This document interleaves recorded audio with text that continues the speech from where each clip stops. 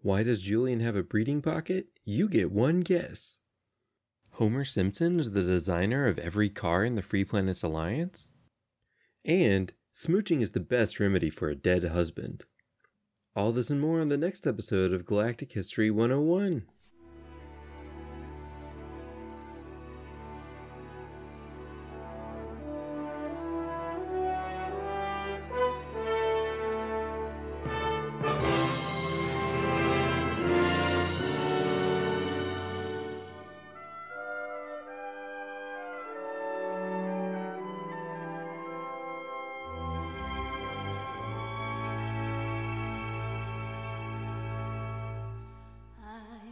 Okay, well, welcome back, everyone.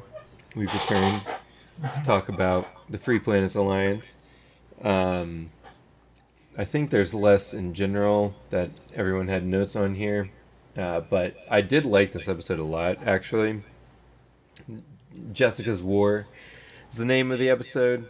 And also here, because my Roku VRV app was fucking up and wouldn't show me any subtitles, I switched back to the same translation as y'all. Yeah. So we're on the same page. Yeah. For this one, and probably in the future too. I do have them all, so yeah. We get a brief little intro from the narrator here that Yang's been promoted to Vice Admiral after his capture of Visserloin. Him and Julian are on a fat plane, just a big, thick boy plane. It looks like it has like 4 wings. It's twice as tall as a Airbus. It's a fucking enormous plane. They're sitting in first class to just, living it up.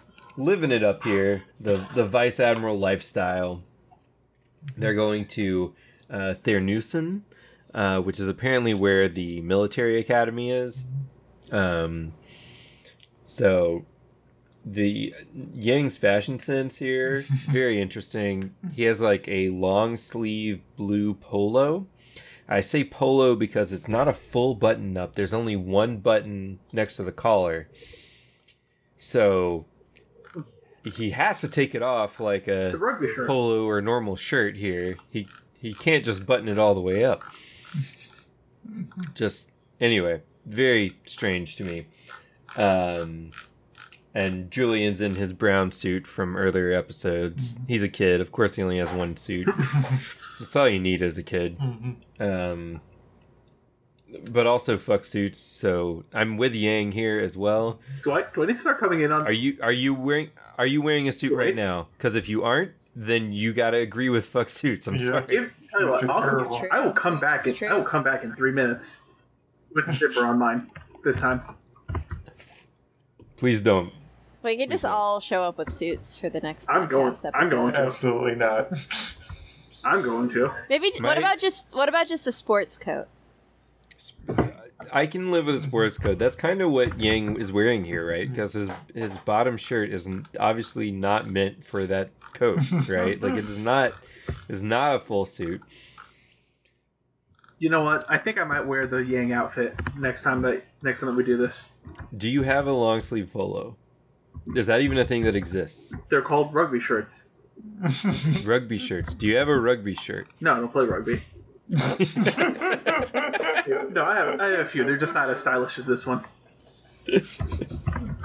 Like I actually really like Yang's outfit in this because it's casual enough that you know it's him, but it's also formal enough that he actually recognizes, oh yeah, I guess I have to dress up.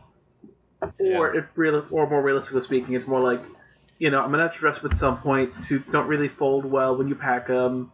I'll just wear it on the plane, whatever, who cares? I have found, and this is a travel tip that does not apply, because why would we be taking planes at this point? Most planes have like a hanger in the front, and you can bring in your suit and hang it so you don't have to fold it. You could do that. Last time I flew, which was literally like 5 days before everywhere shut down because of COVID, I was going to a funeral in Arkansas. I had my suit, right? Because I was going to a fucking funeral, and I carried it on with me and said, "Hey, can I hang it?" And they said, "Yep." And there's just a fucking spot for hanging shit. So good to know. FYI, you don't have to fold your suit. Yeah. Good to know. A lot of times I'll wear it. I'll just wear it out unless, you know. Last time when I saw y'all, it was a little bit different of a story because I had some plans for that day that involved actively not being in a suit. But typically I just wear my suit when I fly. It's also, listen, dude, you get upgraded to first class a lot more like first or business for some reason. Like, it's weird. That actually makes sense.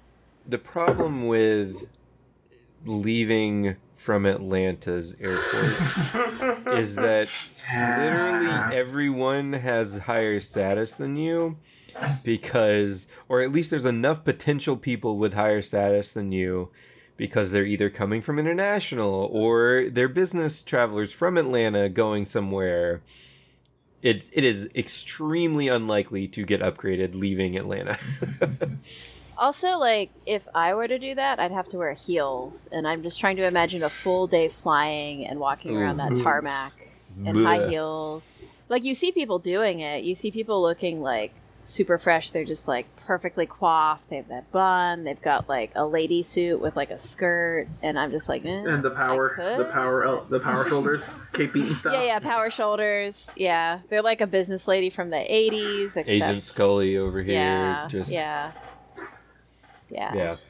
Anyway, Yang is not sporting any of that shit. He is chilling in his rugby shirt, sleeping on the plane.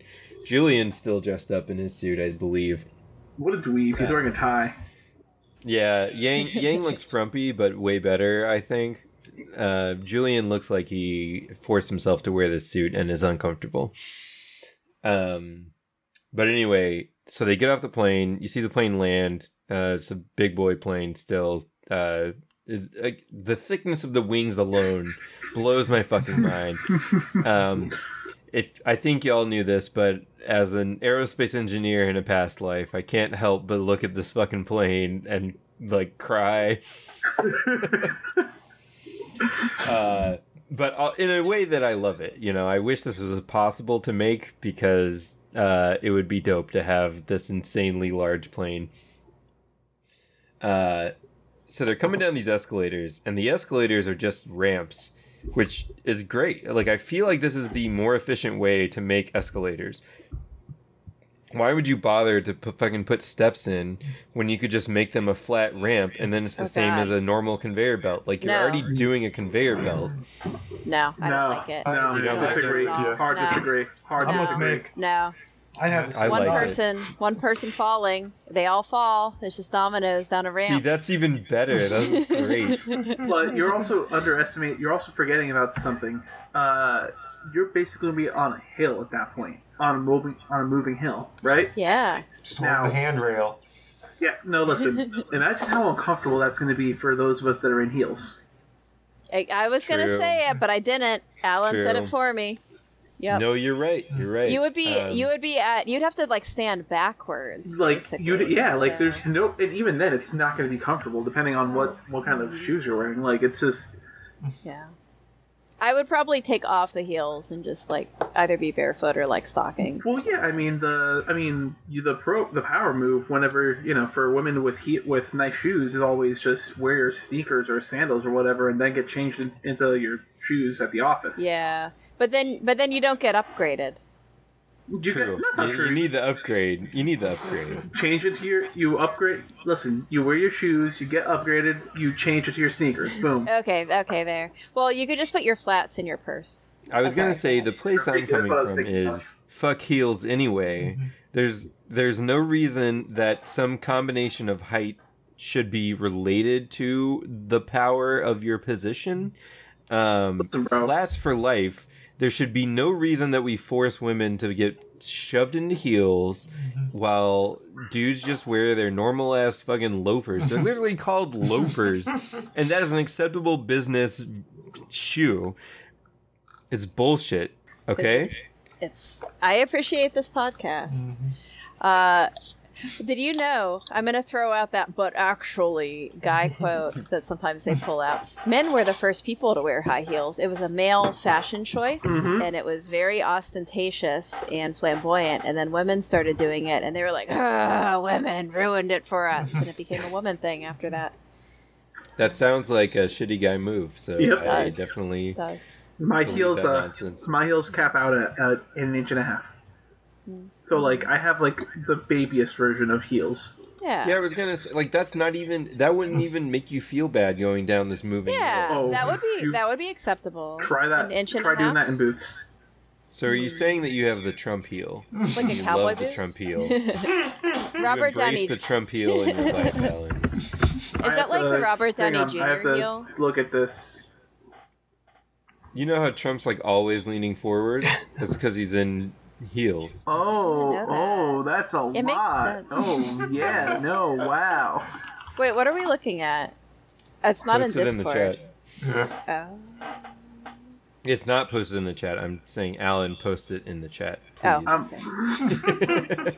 I'm a, You guys can't just chuckle over this podcast. I That would be haven't seen something it, that- so I don't know. I'm just chuckling at. I know what Trump looks like leaning forward. Yeah. so I'm just copying the first image that I see. Okay. I gotta put it in the correct channel. Hang on. No, it's fine. You can put it anywhere. Well- Latka pod. There is this Oh, image of geez. Robert Downey Jr. wearing heeled shoes. Yeah, and they're He's like a very 8 inches short tall man, because so, RDJ yeah. is only 5'8" and Gwyneth Paltrow's like 6 foot. She sure is, and they always show her wearing like super 6-inch heels in every scene she's in, which is like you're definitely standing on a box, Robert Downey Jr. Oh, yeah. No, Those are yeah. some heels. No, but he also Yeah. has heel Yeah. lifts as well. Like, God, he doesn't know how to stand in those, does he? No. No. Nope. oh, It's bad. Every not time I good. see him, this is all I can think of. It's so ridiculous. that's not. like a- That's no bueno. Like He's I. a back How do brace. you? Like that doesn't even look comfortable. I mean, like, he looks like he is about to fall over in every Yeah. picture. I've never seen this. Thank God. I was gonna say, okay, put your back straight, your chest out, your butt out, but he's doing all of those things and he's still leaning forward. Like it's the worst. He sure is. But yeah, so anyway, Trump would fall down if he was going down this ramp for sure. There's no way. He just and speaking of, I guess the guy at the bottom of the stairs here, Raymond Tagliati. Hey. Tagliati. Raymond I- Tagliati. I have a lot of notes about his name, so just I'll wait till the end. But Okay. Also, wait, I missed it. Did we do something with the hands when we said his name, or no? oh, of course, it's Okay. implied. It's implied. Yeah. I know it is, but I didn't see it. Tagliati. Thank you. Yes. But so before he shows up, they come down these escalators. Which, yes, I love that you posted this shot because there are so many. I mean, that's more than the Atlanta airport has, which is a lot. Like, that's just a fucking ton of escalators right there. The throughput of whatever this airport is very large. Well, they gotta keep up with the big boys. Yeah, you gotta fill Yes. up those planes. Yeah. Yeah, they got to fill up the big boy planes. yeah. Yeah, you're right. You're right. So Yang and Julian get to the bottom, and then there's a whole bunch of news crews. They start taking pictures of him, and then Raymond Togliatti walks up with his entourage. And I said he looks like a slightly less old Mitch McConnell, at least based on his triple chin here. Because the kind of first shot we get here is like the nice rooster hang going on. He is the manager of the National Peace Conference, which I guess is in the same way that when things are named the thing that they aren't, but they're, Like that's because he's the fucking warmonger party over here. Right. But it's the National Peace Conference, right? Ah, yes. It's like the National Socialist. Organization for Family Values, and it's like about hitting people or something. Yes. Yeah, it's very much that. Or the Liberal Democratic Party. Yeah. Yes. All of that. In fact, really explicitly the LDP. Like, to a T. Yes.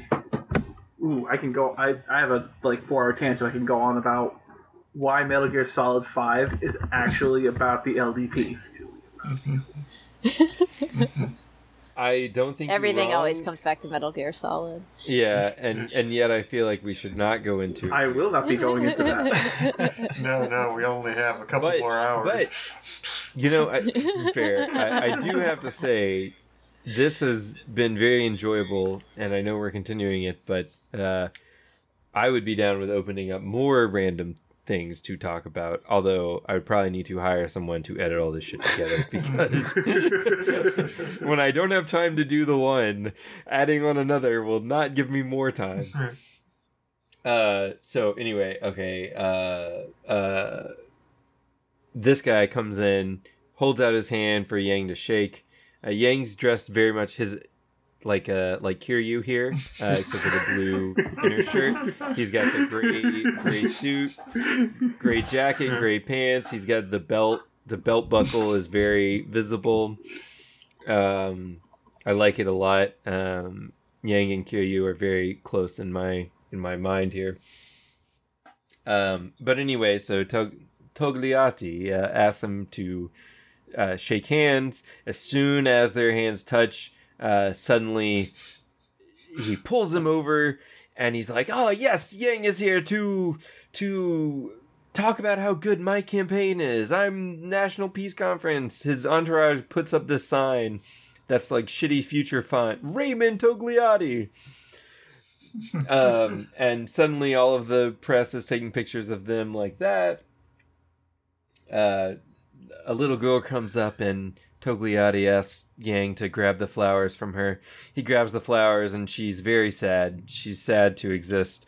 And Togliatti's like, this girl is a war orphan. Everyone, this girl is a war orphan. Like, what the fuck? He starts talking about how it's so sad that war orphans exist, and her father gave his life in the Battle of Astarte, and the only way to honor her dead father is to kill the Empire. Peaceful coexistence is impossible. The Peace Party sucks. Vote for me. Fuck 'em. Bonsai, bonsai. Yeah. Yes, and then we get the same quotes, yes, as the Trunic speech of "Long live the Republic, down with the Empire." This old cameraman is the best here too. He has on like a backwards broke off hat, and the visor to look through the camera is like literally a visor. It's two eyes. Binoculars. There's apparently two lenses. I don't know why there would be two lenses for something like this. Future, man. Everything is wider. He should like be in that room at Evangelion with all those guys on the council with the fancy sunglasses. Right. He's like in U2 or something. Like I don't know. Yes, it's the future sunglasses, and he's in the God, I forgot what that group was even called. Well, whatever they were, the obelisk people. Oh, Nerve? Seal? Well, Yeah. Seal. Yeah, Seal. Cele? Sele. I just got done watching Evangelion again for like the actual second time in my life, like 2 weeks ago. So it's still fresh in me. Oh, I am in look at fact you. very sad. I still haven't watched Rebirth 3. I only made it Me either, through yeah. like 10 episodes last time I started watching it, but Have you seen the whole thing? yeah, I've seen it all before. But I started watching it when it came on Netflix, and I only watched a few. I actually have, and this is random aside, that I only comes to mind because I've been packing. I have the early 2000s silver DVD set that's apparently rare as fuck. The platinums? Yeah, the platinums. I have the platinums in the house. I have a Nerve sticker on my car. It came with a Nerve parking pass. So I have a Nerve numbered parking pass on my car. Sweet. I'll take a picture of it next time I'm in there. That's insane. Yeah. Yeah. But so yeah, I have the platinum collection. It was expensive at the time, but it's way more expensive now. So Yeah, I was gonna say, like, but regular one was expensive as hell. Wasn't it like 3 episodes per DVD set, and each DVD was like Something $25 to like that. It was $30? like 3 to 4, something like that. Man, anime is I think it was 8 DVDs in the regular box set, so 26 episodes. Yeah, it's probably like 3. Yeah. I think there's only 6 in the platinum one, but it's still a little egregious, and it doesn't include the movie or anything. It's just... Anyway, sorry for random Eva aside here. This guy sucks. I hate this guy. Everybody hates So Raymond. does Yang. Mm-hmm. So does Yang, because, I mean, he is... Gives him some serious stink eye. Yeah. The crowd starts cheering here too, which I thought was just news people, which like gives this strange twist to the news where they're all very much into this propaganda of Trunic. The FPA is kind of fucked. I think we knew before, but it's just, it drives it home. It drives it home. Yang is kind of staring daggers at this guy too. He's like, man, fuck you, Togliatti. This motherfucker. This motherfucker. I like that gif a lot. And his rugby shirt there under the suit too. Just, you see it. You see it in all its glory right here. It does not button all the way down. Mm-hmm. Single button at the top. So, in my summary of this, I called this Yang accosted in the airport. And now the next scene is Yang accosted in the hotel. So Before we go to the hotel, can I just get this out of my system? Okay, so Raymond Togliatti, Minister of Spaghetti. It's me, Ray Togliatti. Mamma mia! Check out this war orphan. Vote for me. Voto oppa. But doctor, I am Togliatti. Okay. wow. I'm done. Oh, I make it a war more than I orphan. Oh, I used heroes for propaganda. It's like telling Elon Musk. Yes. Okay. That's it. Well, I'm out. I got it out. We're good. We can continue. I'm glad that we got that out because it needed to come into the world, and you've placed it there. So Great. thank you. You're Molly. welcome. You're welcome. So yeah, next we go to this hotel, and this hotel, I'm not sure if it's like the most wild hotel in town, but the fountain out front implies that it's the most wild hotel in town. It's like a bunch of angular like beams just shooting out of the fountain, and almost Escher-esque in the way that water comes out of it. Sometimes it's inside the beam, sometimes it's on top of the beam. Anyway, the random shit I noticed. Every building in this shot too, though, is very large. This looks more city-esque than what we saw of Heinessen. There's just a whole fucking lot of buildings that you see. You also get a couple of cars, which, back to car talk, Futureland. I thought we were They're done. very bubbly. They're very bubbly cars. It's like the vision of the future in the 50s, but if you turned all of the car pieces into glass. It's like it's a convertible with a glass bubble on top. Is the way that I would describe these cars shown here. Yes, Exactly. yes, that the Simpsons car, Simpsons future car. It's like those self-driving Ubers, except with the Jetsons, kind of. Yes. Jetsons self-driving Ubers. we get into this room, and this room is so large. I can't, like, I've never seen a hotel room this large. No matter how fancy the hotel, this is 10 times larger than any hotel room you would get. This king size bed is only like a quarter of the room's length, or width, really. It's just like the bed is tiny, and also this room is fucking empty. It's the biggest room ever with nothing in it. And I mean, that must be a 60-inch TV at least on the other end of the room for it to look that big. There's also this big ass like future recliner right next to the bed. No artwork. No. That's the weirdest part. You ever of this. been to a hotel room without artwork? No, you're right. But I have been to hotel rooms this big before. They do exist. Really? Yep. A room this big A room this big in a with hotel. a single bed in it. I mean, it's got a full ass king size bed. I mean, usually has more one than pillow. just more than Was it one a pillow, suite? but That does, I didn't think about the single pillow in the middle here. It's just like a white sheet, it looks like. Yeah. Yeah. Well, does that mean that his 12-year-old butler kid is just going to sleep on a cot or like the foot of the bed or no, something? he's gonna sit in the recliner and sleep there. There is a door, so this might just be, and like a hallway It's that we probably see a suite. later. Yeah. Yeah. There's probably servants' quarters where Julian goes. Poor Julian. Wait, this is the Alliance, not the Empire. There are servants' quarters, please. Are you sure? The help, but they're not servants. Fair.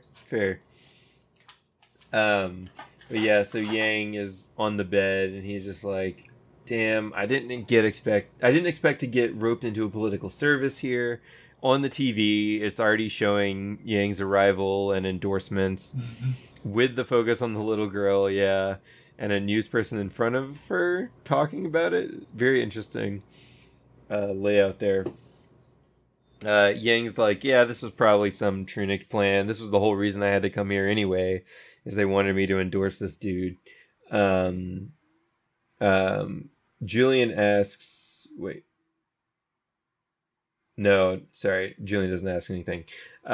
He is like, man, that little girl was really fucking mad at me, but I understand, as I'm a survivor, I can't really answer her problems. Which that sucks. Poor little girl's dad, poor Yang. This is like immediate consequences of his successful battle, right? But yeah. He hates again on old Togliatti about using a war orphan like this. Julian's like, okay, let's stop watching the depressing news. I'll go make you some tea. And Yang's like, yay, put brandy in it. Woo! I love brandy. And then, then Yang literally dies. I noticed this too. It's like, what the fuck? Like, he lays down and just eyes closed. Looks like he's dying. Too depressed to carry on. Yeah, I put in here, he's just exhausted at the weight of the world. The doorbell rings. Julian goes to get it, and these three dudes shove past him. And they're like, Yang Winley! And then just punch him. And there's like this extremely animated chair falling sequence here, where we just get the whole chair and Yang falling over, hands waving in the air. Well, because he dodges the punch, but he still like gives himself a concussion on his own, basically. Yeah. The dude in the front is like, the hero of El Facil is a shill for a warmonger. Which, yeah. True, okay. accurate, Fair. you know. Accurate. We see Julian running on the other side of this 3-mile wide room to where their suitcases are in the corner. There's a gun in one of the suitcases. Julian gets the gun out, points it at the guys, and then you hear a stop. But it's not Julian yelling stop. It's Jessica, who is now in the room. So that's good. there's another knock at the door after Jessica tells them to stop. Julian runs to the door. It's security. And he's like, oh, sorry, we got a little noisy. Some dudes got drunk. What irresponsible adult. I'm just a kid. I never get drunk. Drinking's bad, security, and I disagree with it. Okay, bye. Are an adult silly? Yeah. So that solves the immediate problem there. So then we come back up and we get a nice shot looking out the window with Jessica's reflection, showing the city. And Jessica is the window. Also, by the way, the height of this room is very large.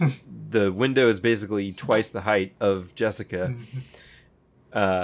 Extremely big windows. Yang has moved the giant recliner over right next to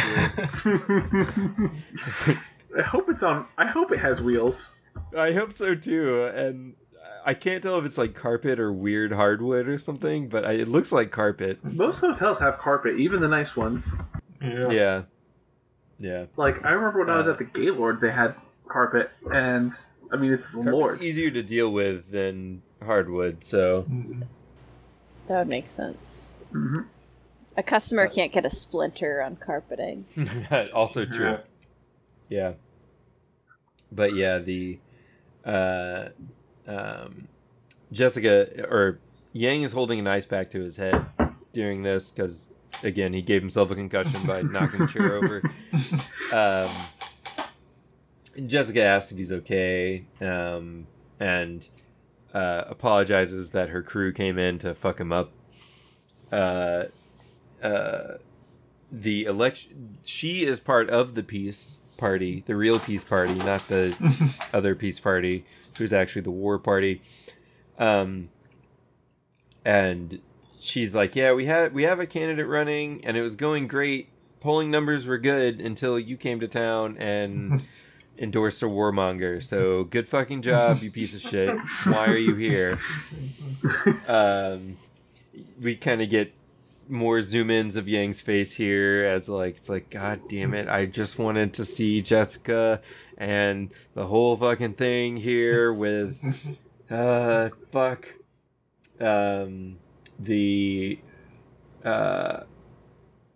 we get another shot looking out of this giant window, and it's kind of cool here. You get like Yang standing up and his reflection walks towards Jessica's reflection. I liked it. I thought it was nice. Yang apologizes, and then Jessica's like, well, if you're serious, then don't go to the event tomorrow. And Yang's like, and she's like, I'm sorry. You're a public figure. I don't get to say that. And he's like, yeah, it sucks. Public life sucks. So then she leaves.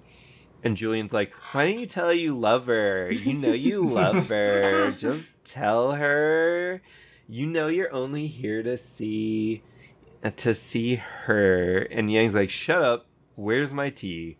I need that brandy more than ever now, sir. But yeah, so this was a good return of Jessica here. She seems to have like not moved on from Lap, but like found a new cause to fight for, which I think fits in with her thoughts after Lap died of just like, man, fuck this war. Why are we fighting? This is garbage. So yeah, that was good. I like Jessica. She's still great. Yeah, Jessica's the best. I like her a lot. Yeah. So then we kind of get like a pan of the city at night. It's very metropolitan, bunch of skyscrapers, and we go into a restaurant. Restaurant. Julian are eating. Restaurant. A restaurant. Restraint. Someone ran out of restraint. You know, when you're writing, you run out of room on the page. The logo. It's like, oh shit. Graphic design is my passion. Even the window in the bottom right is spelled restraint, though. Yeah, it's just like a bondage-themed restaurant. Wait, there's also another one here. Hang on, I'm Or maybe very small portions. You must show restraint at this restraint. And don't forget, guys, English is my passion. Welcome. Welcome. Well, Welcome is probably where welcome came from, though. I mean, if we're like talking etymology here. Mm-hmm. So well, you might as well come. Good for them. I'm Come sure. on over. I'm sure that was the intent, and it wasn't something else. I feel like notice, I have been told that at some point or other. Like sometimes there's like people that are like playing a party and they're like, well, I mean, you might as well come, I guess. Whatever. That's true. That's true. You all are perverts. You need to get your mind out of the gutter.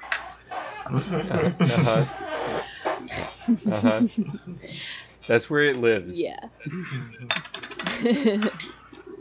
Did you notice the lady in the uniform going down the stairs has like riding boots where none of the other military uniforms do? Like her uniform is therefore better than theirs. I'm just saying, like, it looks pretty good. That's true.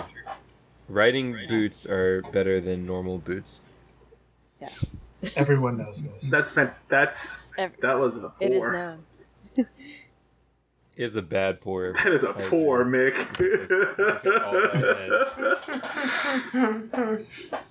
That's why I'm sticking to just drinking out of the bottle. Or I could get fancy. I prefer it out of a glass. What can I say? If you want, I can drink out of the tiki glass to join you. You do not have to. You can do whatever you want to.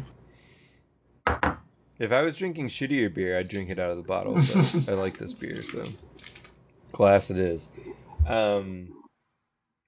Yes. I love if you couldn't tell by the amount of time we've spent on shots like this, then every shot of every random thing going on that is not directly related to the plot usually has some great shit. It's perfect. Yeah.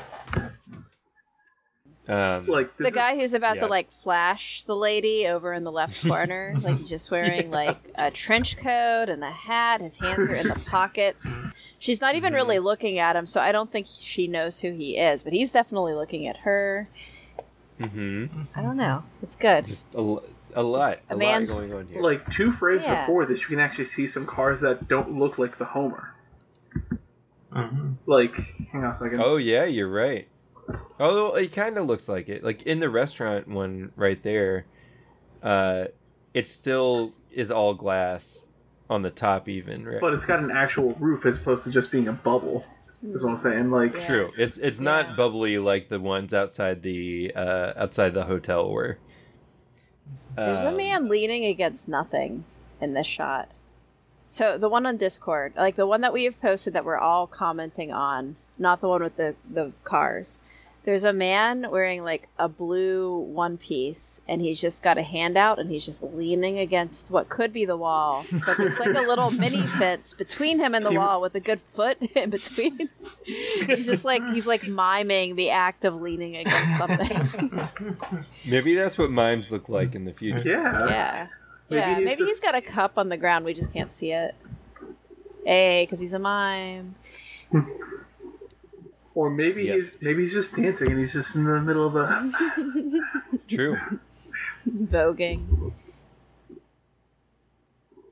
Although, okay, you say no Homer, but some of these cars, look at the one right in front of the red one. It's not full Homer. Like, what the fuck is going on there? Oh, God. That's just weird, but it's not the Homer. It's only got... Like, what direction is that car going in? It looks like you're right. It looks like a tank facing sideways with a glass top. You have a skylight, and that's your only view of the outside. Yeah. There's no windshield. It's just a skylight. It's designed exclusively for tall people. But I mean, the one in the back is just a very standard, like, mini SUV or something like that. Yeah. Like, I think that car exists right now, to be honest with you. Yeah. It's like a Chevy Spark, maybe. And then the other ones are just like, it's the future, who cares? Yeah. Anyway, cars aside here, we go into the restaurant, and in the restaurant, Yang and Julian are eating.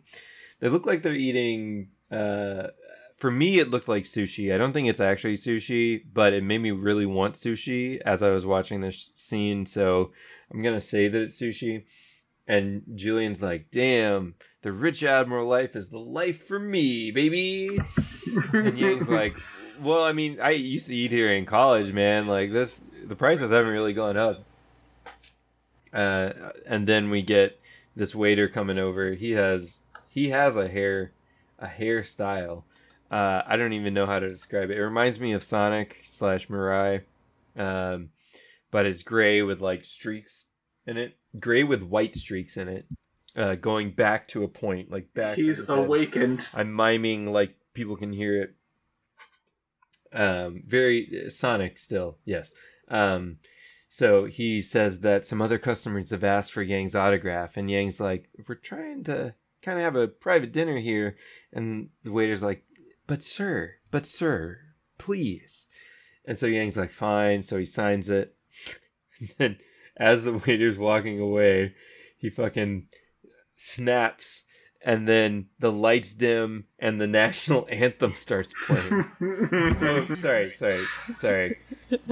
Before the snap, we get a shot of the two girls who have asked for his autograph here. Mm-hmm. And one of these girls has green hair and the other has purple hair. And they're just like, "Oh, hi, Yang. Hey, Yang. What's up?" Like turf bangs. Also, green's a very popular hairstyle. Like the photographer had green hair too. There's another girl first with went green off hair with like in the Tagliati. background behind the girl with Yeah. green hair. It looks like that the exact same design almost. Mm-hmm. Mm-hmm. Either that or Manic Panic is just like super popular in that city. No one gets my joke because you guys That's are true. men. Sorry. Because we're what? It's a brand of hair dye. Okay. Manic Oh, Panic. okay. Sorry. Manic Panic? Manic Panic. They specialize in very, very vibrant colors. Wait, yes, I know this. Green. Yes, I know this line. Yes, You know it? yes, Oh, thank God. Yes. Okay. I just heard like polite chuckles, and I was like, oh no. I haven't been this into my scenes and this what's that word I'm looking for? Sexually liberated for me to not know what it is. Oh. Okay. I Okay, appreciate the you, green-haired Alan. woman Thank has you. like a twin at the table behind her, the same Yeah. pink shirt. Yeah, I'm saying like Her hair's a little longer. It's a different shirt because it doesn't have the same cut. Yeah. It's not a, I don't know what that cut is called on the front one, but it's closer to Oh, it. yeah. I guess they're not quite turf bangs. The purple hair looks kind of like the perfect blue lady a little bit. See, I was gonna say a little bit like Faye, but that might Oh have yes, just been yeah. Yeah. I could see that. like Faye from Cowboy Bebop, to be clear. But that might just be the hair color alone. But I mean, the green hair lady has exactly the same shade of hair and the exact same shade color of shirt / dress. Yes, And, yes. yeah. It is a obviously different shirt / dress, but yes. And are you saying that this is the waiter? that is straight up the waiter. The waiter has awakened. Bites the duck. Wait, we've all seen part 4, right? No. Ah, Oh, well. oh, Well, you know. oh. Hang on. I have to delete it and delete this. Matt, don't open it. What? There you go. It's the same haircut. That's Paprika. Oh yeah. Satoshi Kon. Yeah, Yes. that is the same haircut. Even with So- the part in the middle. Yeah. So green modern haircut, and then purple hair with Satoshi Kon hairstyle, but with purple. Yeah. Yes. And that's it. Those are the only 2 female hairstyles allowed. If you're in the military, only then are you allowed to maintain your natural hair color and or shape. Well, yeah. How else do you determine that someone's the military? Yeah. So anyway, the waiter leaves, snaps his fingers, lights dim. They start playing the national anthem. The whole place is singing along to the fucking national anthem. This is so crazy to me. It is the most awkward moment in the show so far. It really is. And the show knows it too. It's not like it's like unintentionally awkward. We cut back to after showing the bar sing the first 3 or 4 lines.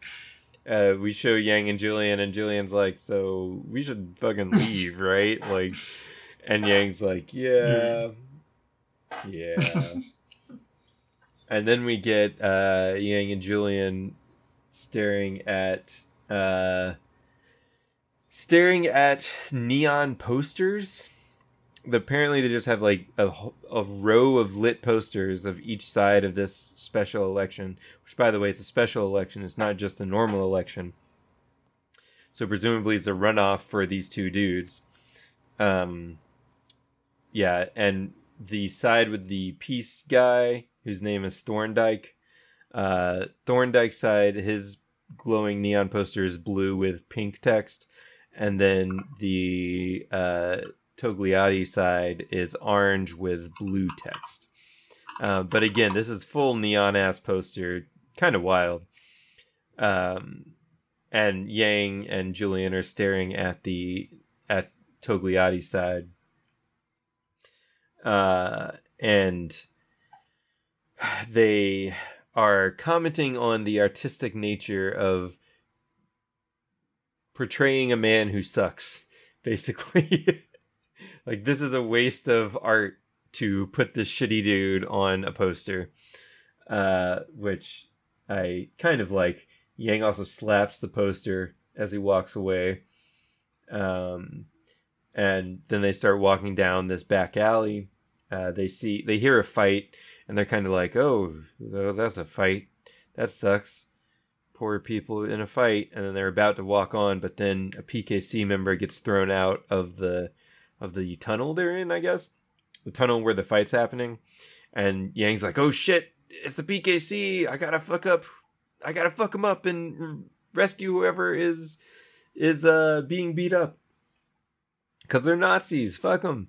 So he runs in and he's like, hey, what are you Nazis doing? And they run off immediately. They're like, ah, we got caught.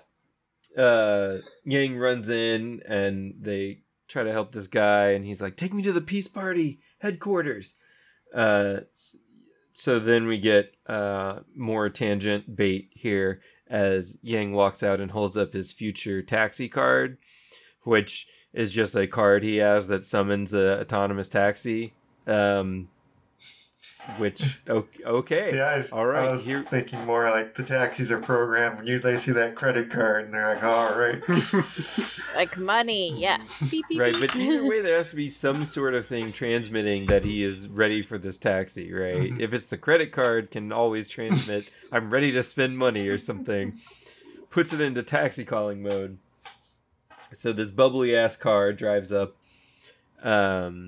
Autonomous, no one's in it. All the doors open as soon as they get there. Is it 2 rows or 3 rows of seats? I think it's 3 rows. Dude, I can't tell. It's straight up just the most Homery car of all time. Yes. It's only 2 seats. It's only 2 rows? Okay. And one of them is like a couch seat.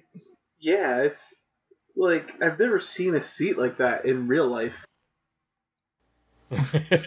No. That's very interesting, and I don't know why you would have it like that, because your legroom doesn't get more, right? Mm-hmm. Like, the person that makes the middle seat the most ideal seat, which is not usually the case in cars. Anyway, maybe that's the purpose of it. So there's also no trunk room here if this is a taxi. Like, that would kind of suck if you're calling the taxi. No, you could definitely put like a suitcase in there. You could put like 1 suitcase, but not like 4 people's worth of suitcases. Wait, is that back part a bench and not just like... Yeah, it is a bench. Yeah. Okay. Yeah. Huh. I guess It's you weird. could fit 1.5 suitcases in the back part, but I don't think the glass opens to allow it. You'd have to go in the Over middle the seat. and then lift it over the seat. So, maybe it does. Yeah. The back seat is pretty roomy, though, so you could also just put it on the floor next to you, and I think Yeah, you'd be okay. true. I mean, there's no driver either, so you can just put in the driver's seat. Yeah, sure. Treat it like a person. It's riding with you. Yeah.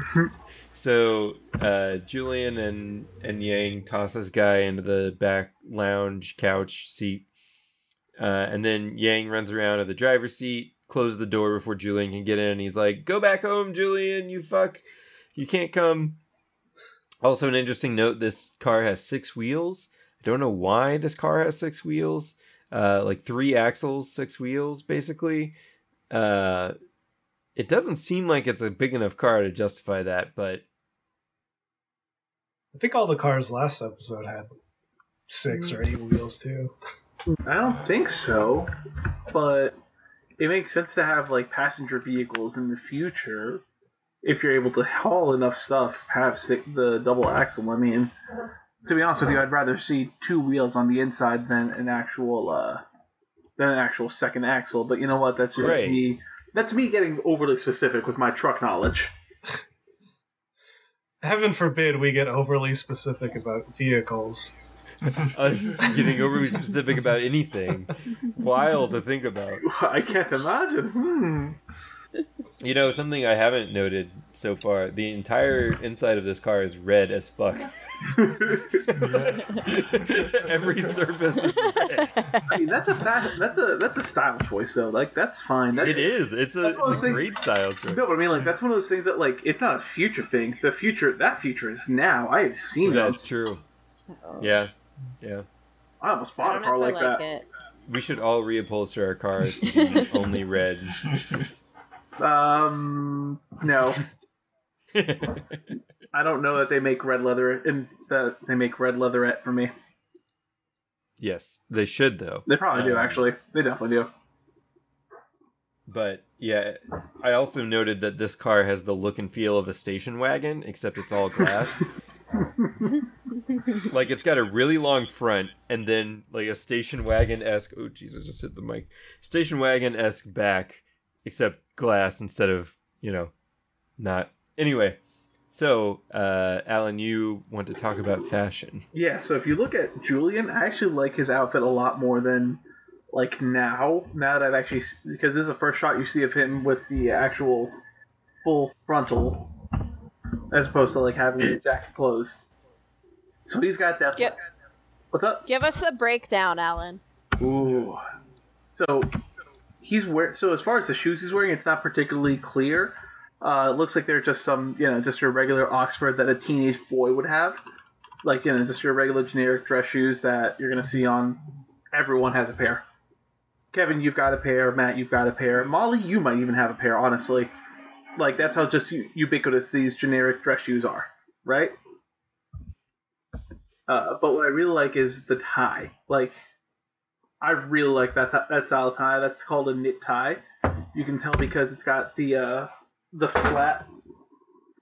flat bottom as opposed to the actual triangle tip. Here, let me actually send the screenshot in real quick. I worked in a thrift store for a while, and once we got a whole bunch of old ties in, and several of them had the flat bottom. Yeah, I love that.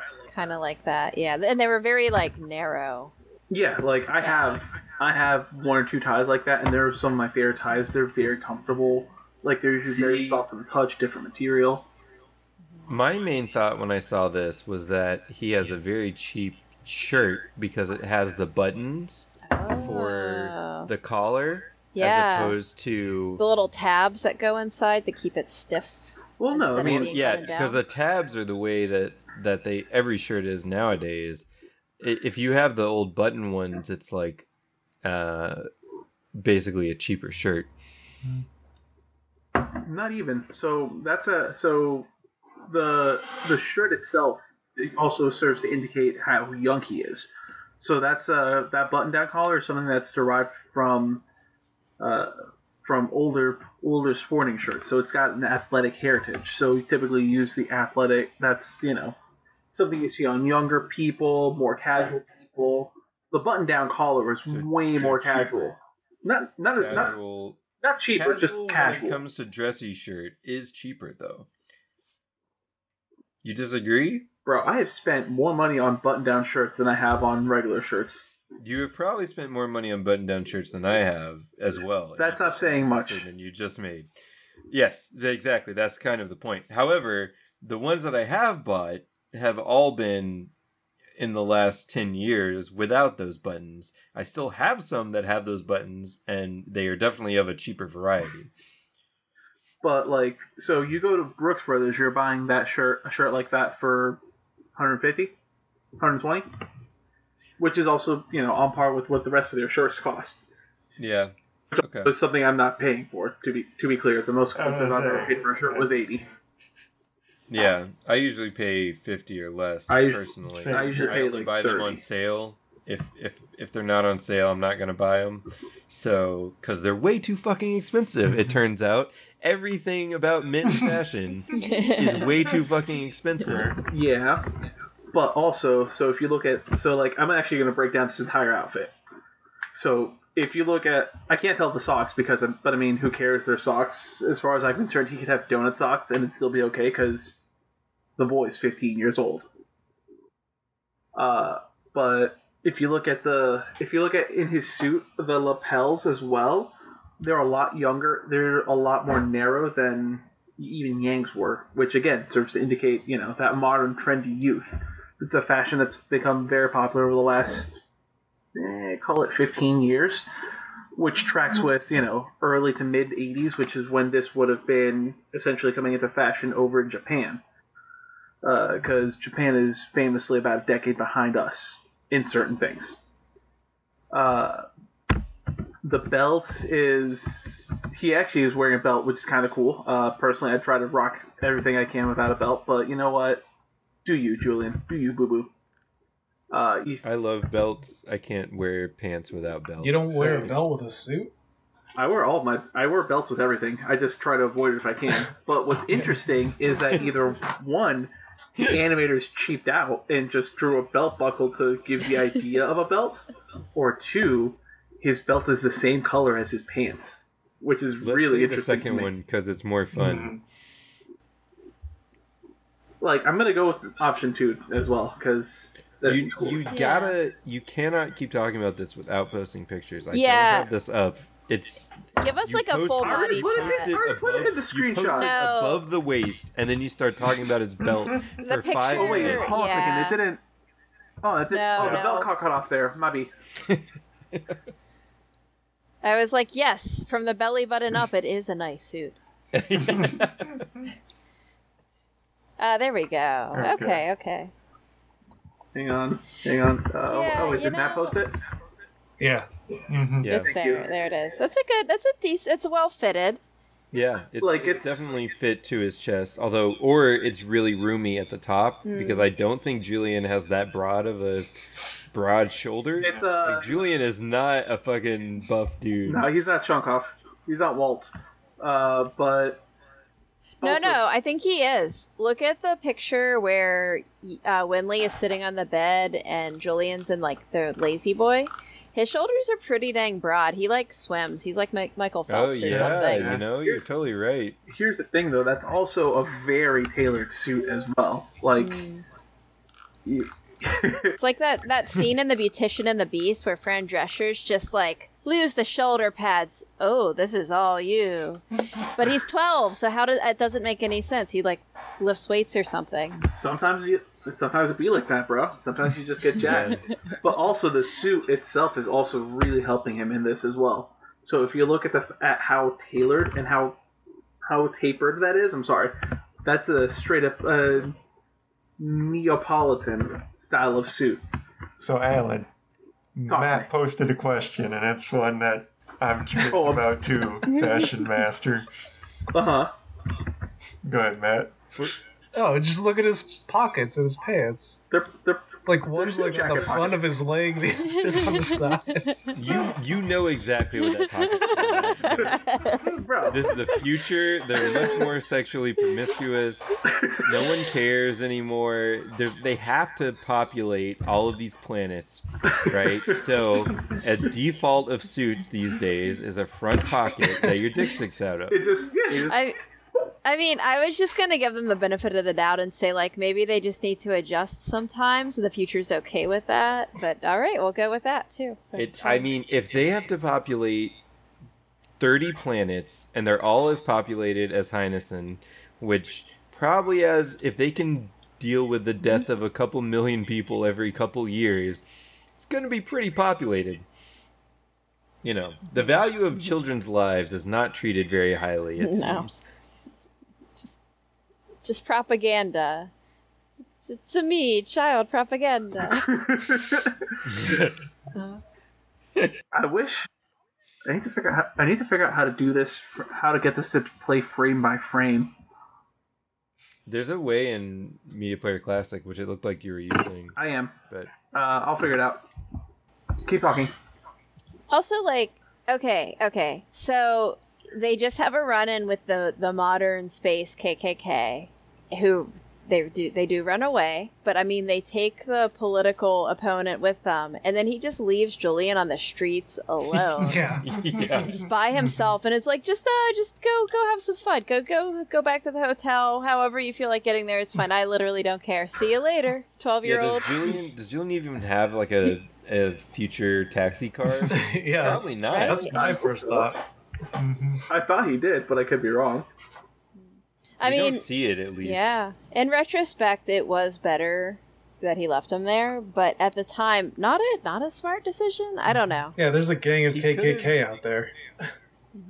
And they're not too far. Julian in the middle of him and Jessica's little thing. Oh my god. Oh god, I would pay money for that. Just cock block. Right. Hey, this is where you went to school? Hey, what's going on? I want to go here one day. I'm going to grow to be a big, strong soldier. Like Lap. You remember Lap? I like we're acting like he's like a toddler when he's like, here is your tea and bourbon, friend. Like True. But also he acts like a toddler in some ways, so, you know, True. What are we going to do? Yeah.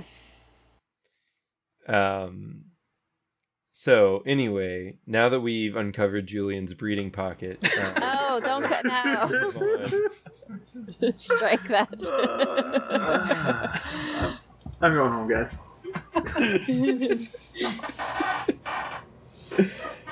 Let us move on. After our commercial break fade, we fade back up on Yang driving to the office, the Peace Party office. Again, every ceiling in the show is 20 times higher than any ceilings in reality. It's crazy. The entryway to this office is just extremely tall. We've got a couple of staffers down there on their computers. They see Yang coming in with this guy, and they're like, Yang, you must have beat him up. Yang, you warmongering fuck. Which makes no sense. Yeah. And he's like, what the fuck are you talking about? This guy's name is Peter, I think? Peter? Oh, we lost your spelled video. it weird.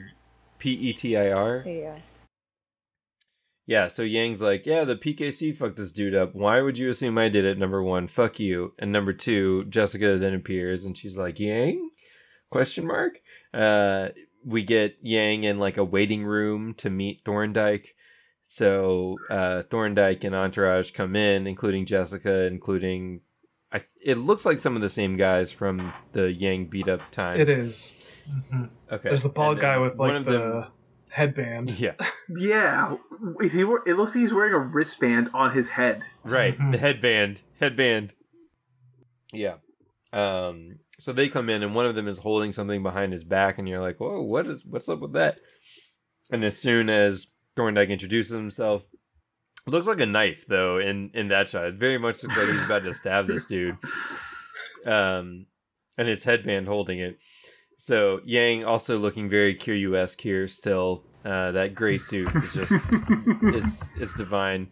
So Thorndike reaches out for the handshake. They lock hands and then suddenly headband pulls out what he's got behind his back. It's a camera. He's taking pictures of them shaking hands. And Jessica's like, what the fuck? What is wrong with you? Pulls out the 2 Polaroid pictures that were generated because it's Polaroid still in the future. And he's like, but, you know, we could have used that. And Jessica's like, listen, I know Yang doesn't like doing that, so we're not going to do that, all right? Hands Yang the pictures, and then she's also like, we don't use shitty tactics like those other guys. So Jessica, very much moral high ground here. So the next shot we get is Yang and Jessica walking down a forested path, which doesn't seem like it should exist in the middle of this city, but it's here. And Jessica's talking about Thorndyke, saying that Thorndyke lost 3 sons in the second Battle of Isserlone, which made him join the anti-war movement, reconciliation movement, whatever you want to call it, and that he's very against war, hates war from the bottom of his heart. They're walking to Yang's military academy, which makes makes the forested path make a little more sense, I guess, but also it's really long fucking forested path. They have an enormous forest outside of this military academy. Yeah, and they get to the gates, and Jessica's like, yeah, let's go in, it'll be fun, haha. And then Yang's like, won't it make you sad? Because she was like, it'll make me sad. It makes me sad whenever I walk by here. Which, I don't know how she would ever walk by here normally. Again, it's really far. It's quite a while from the city. Like, you would never walk by here unless you were trying to go here. Anyway, she's like, no, it'll be okay because you're here, Yang. Yang. Oh, I love you, Yang. You're the best, Yang. I like that line. Thought it was sweet. No, it was a good line. It was sweet. Yeah, I'm not alone. I'm still making fun of it, but it was sweet. I agree. So then they're kind of sitting at a tree, and Jessica's like, why did both you and Jean become soldiers? It doesn't make any sense. You both hate war. And we find out that the real reason is capitalism. Because... Space. Yep. Capitalism. Space capitalism. Oh, that's a much better line than what I said. Yes, because today I'm not alone is why she's okay to go into the place. Surprising that these gates are just unlocked too. She didn't have to like do anything. I don't know if the dorms are here as well or if it's just whatever. Too many logistics. And Yang's like, there's many reasons. And the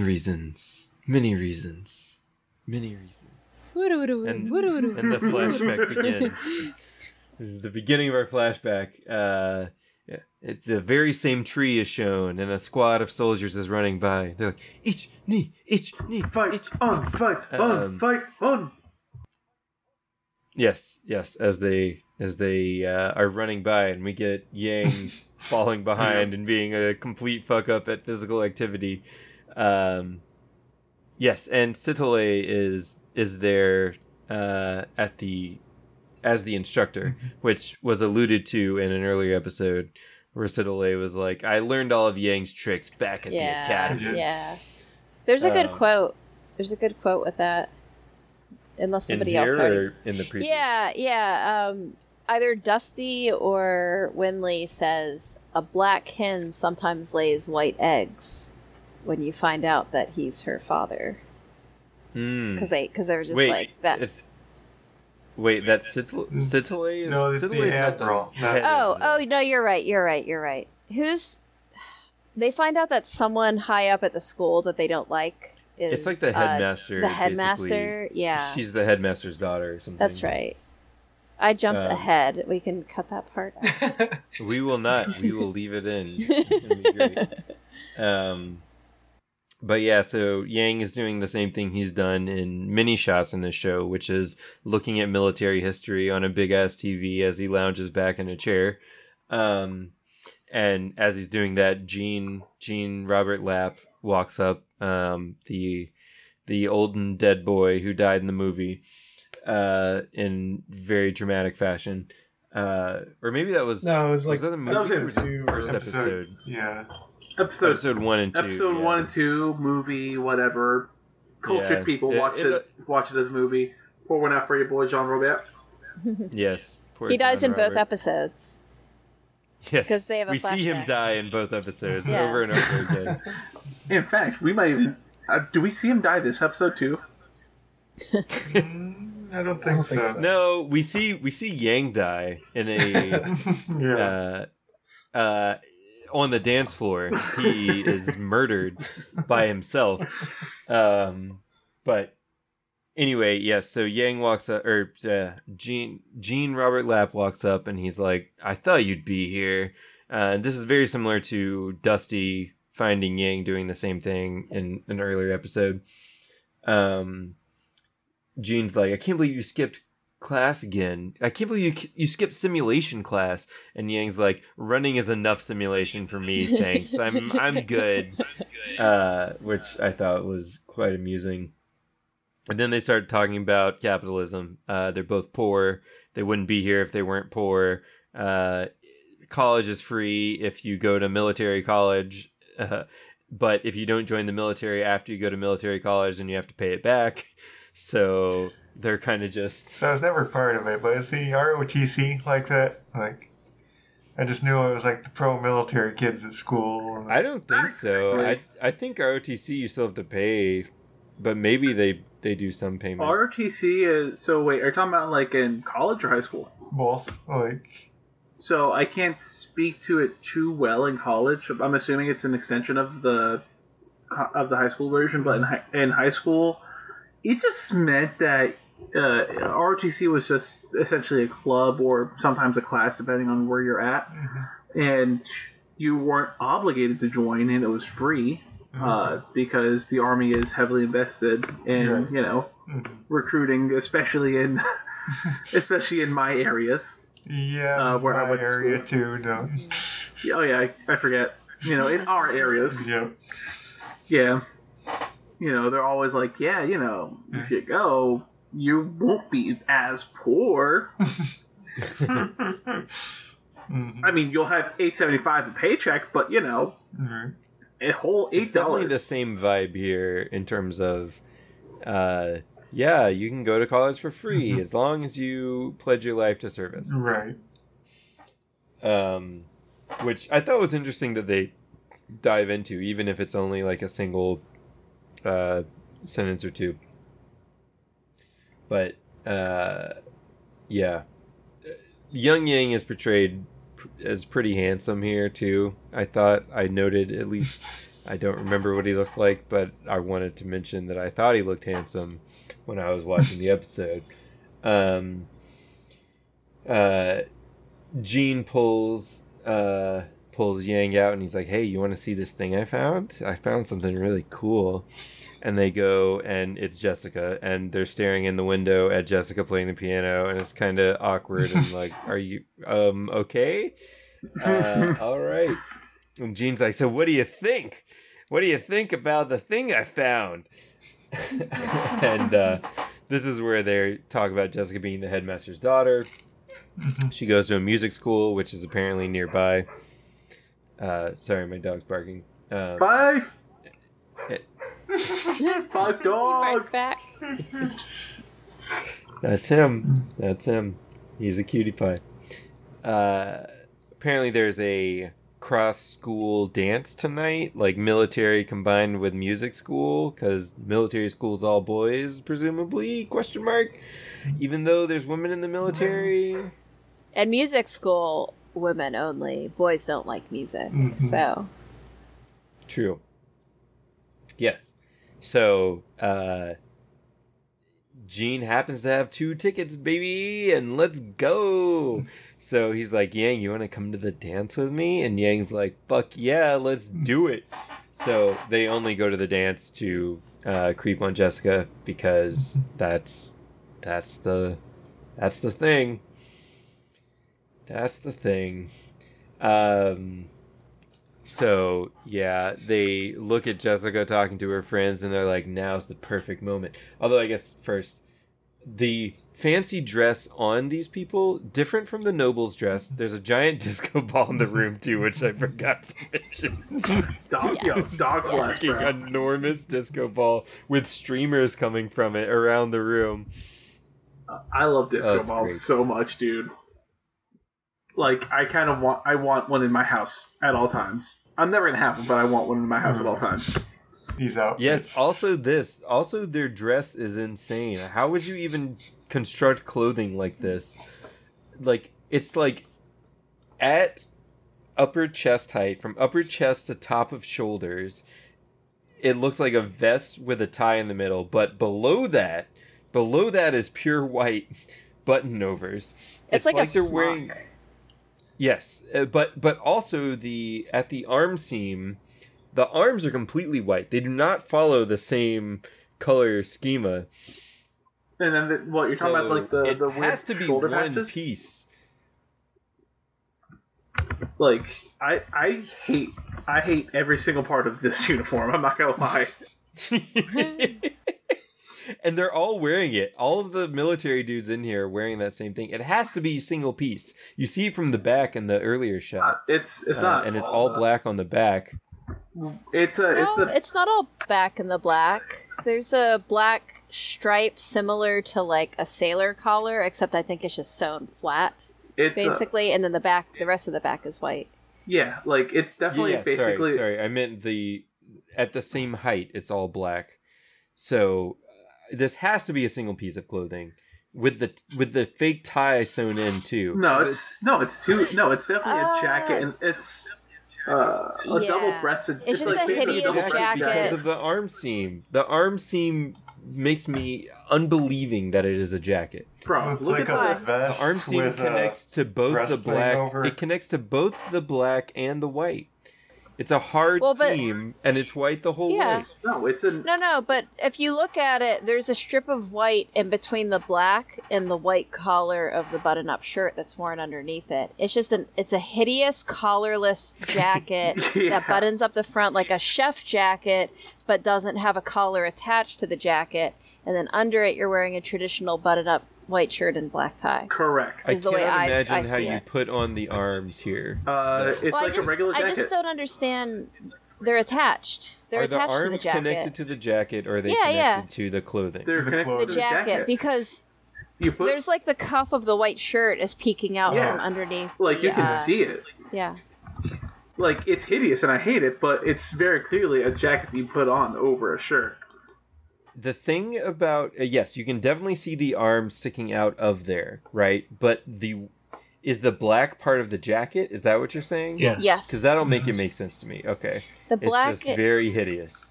It's poorly designed. There's like but a it is, U-shaped black part that goes on your straps, and it's this. It's honestly, listen, that's your main. And then there's That's a your main cutout problem with it. collar. That's your main problem with it. That and also the weird cutout collar. Like that part hurts me. I'm not gonna lie. Yeah, the tie is like, what's the point of the tie? It's all painful. You're military. You have to be formal. Yeah. The tie is the worst part of the whole thing because it doesn't look good cut off that much. It looks like the black jacket that they get on Hell's Kitchen when they get it to like the top 5. Oh, yeah. Okay. That's what it looks like to me, and they're wearing it over a white button-up top. But for some reason, the flat part doesn't go right up to the neck. It goes like just above nipple height, basically, just leaving that square for like the white collar and the top of the tie to stick out. Yeah. It's not a good look. And then they've got like this weird like zipper pocket. Like, why? I say this as someone that has that weird zipper pocket on my favorite coat. That's obviously for their smokes. Yeah, no, I'm sure it's like their smokes, or in my case, I use it for my cell phone or keys. But like, it's so disgusting. So they can put their hand in it like Napoleon. So I do that too a lot. I'm not gonna lie. Like it, like y'all have never seen me in my winter clothing. Yes, that's sorry. They Mick posted a picture of the Hell's Kitchen top 5 jacket. Yeah, that's it. That's it right there. So, we've solved the mystery. Think the thing that kills me still is the seam for the arms. It's so weird. And I think I agree. There's just a very strange middle cutout. This final picture you just posted, Matt. Yeah. I think there's like a collar on top of that black shoulder part. Yeah. The collar's from the shirt. No, there's two collars. No, the second collar is the jacket collar. There's no collar. It's just a poorly designed white strip in between the black strip. Collar. No, it's a second collar in the same. With the emblem on it, well, it's like a lapel. It's just like, from a design wise though, like, wouldn't you call that a collarless shirt, even though it's in the place where a collar would be? That is 100% a collarless shirt. It's folded over like a collar. That's what I'm saying, though. It's folded over. Okay, yeah. It's not like a white stripe, black stripe. Yeah. And this makes it make a lot more sense than the other shot, but I think that's just drawing. Anyway, it looks like garbage still. Yeah. I think we're all in agreement on the garbage look. I think I know why though. It's to remind the cadets that they ain't shit. Probably. It's like we had to wear suits under our graduation gowns in high school. You did? Yeah, I don't know why. Yeah, we had to dress up. I could have worn whatever I wanted to. Having said that, my parents would have stabbed me if it wasn't a shirt. If it wasn't a full-on suit. I had a t-shirt underneath mine. No, my parents were like, "You will wear the suit. I have a knife. Yeah. I am Hispanic." Yes. It's not fitted is the problem for me.